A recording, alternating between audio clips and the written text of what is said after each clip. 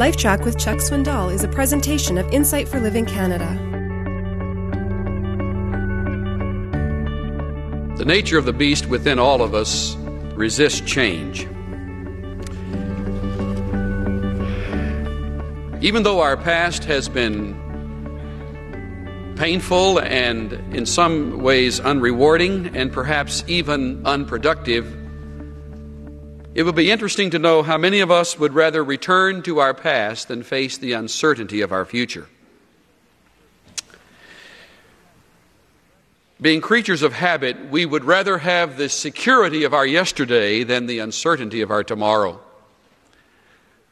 Cervantes in Don Quixote referred to returning to the flesh pots of Egypt. That is not original with Cervantes, by the way. He picked it up from the Bible. For that is what we are discovering in the people of God under Moses' leadership. Even though they had been in the pain and the horror and terror of slavery, they often preferred to return to that than to trust God for Canaan. But they're not exclusive in the problem. They're not alone.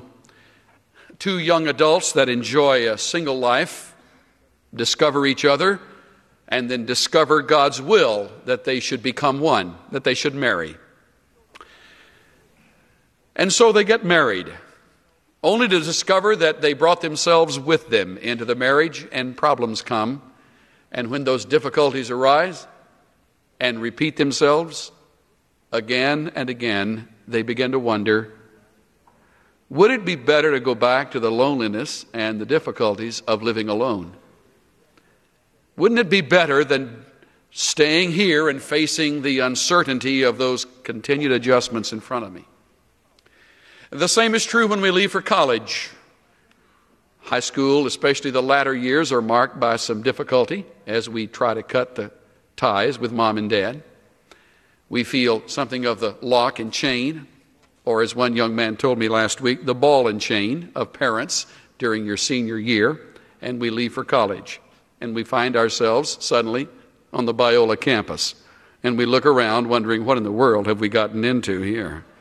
And as time passes, it only gets a little worse and a little worse. And we wonder, wouldn't it be better to go back home, back to the Egypt of my life, than to trust Him to see me through the future of my days at this school, any school?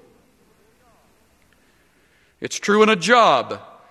We feel the boredom and the monotony and the harassment, the demands of our current position, and we think, oh, wouldn't it be great to go back to the monotony and the boredom and the harassment of yesterday, because that's familiar and this seems so threatening. A church can do the same. We frequently, in the midst of a surging growth experience, wish for the leeks and the onions and the melons and the cucumbers and the garlic of those little days back when it was so simple and we knew everybody and everybody knew us. And when someone got sick, everybody cared and meals were brought in, and it was a known thing that the church en masse was praying.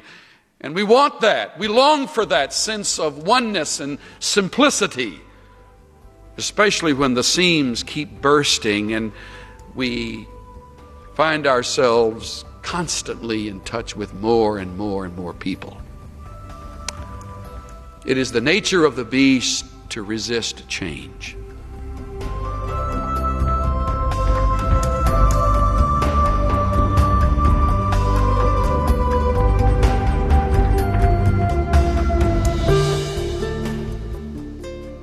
Many of us would prefer the security of our past than face the uncertainty of our future. But living in the past only saps our energy and makes it difficult to face the demands of today. This is Steve Johnson of Insight for Living Canada. Listen to more of Chuck Swindoll's LifeTrac messages at lifetrac.ca. That's LifeTrac. LifeTrac, where life and truth meet.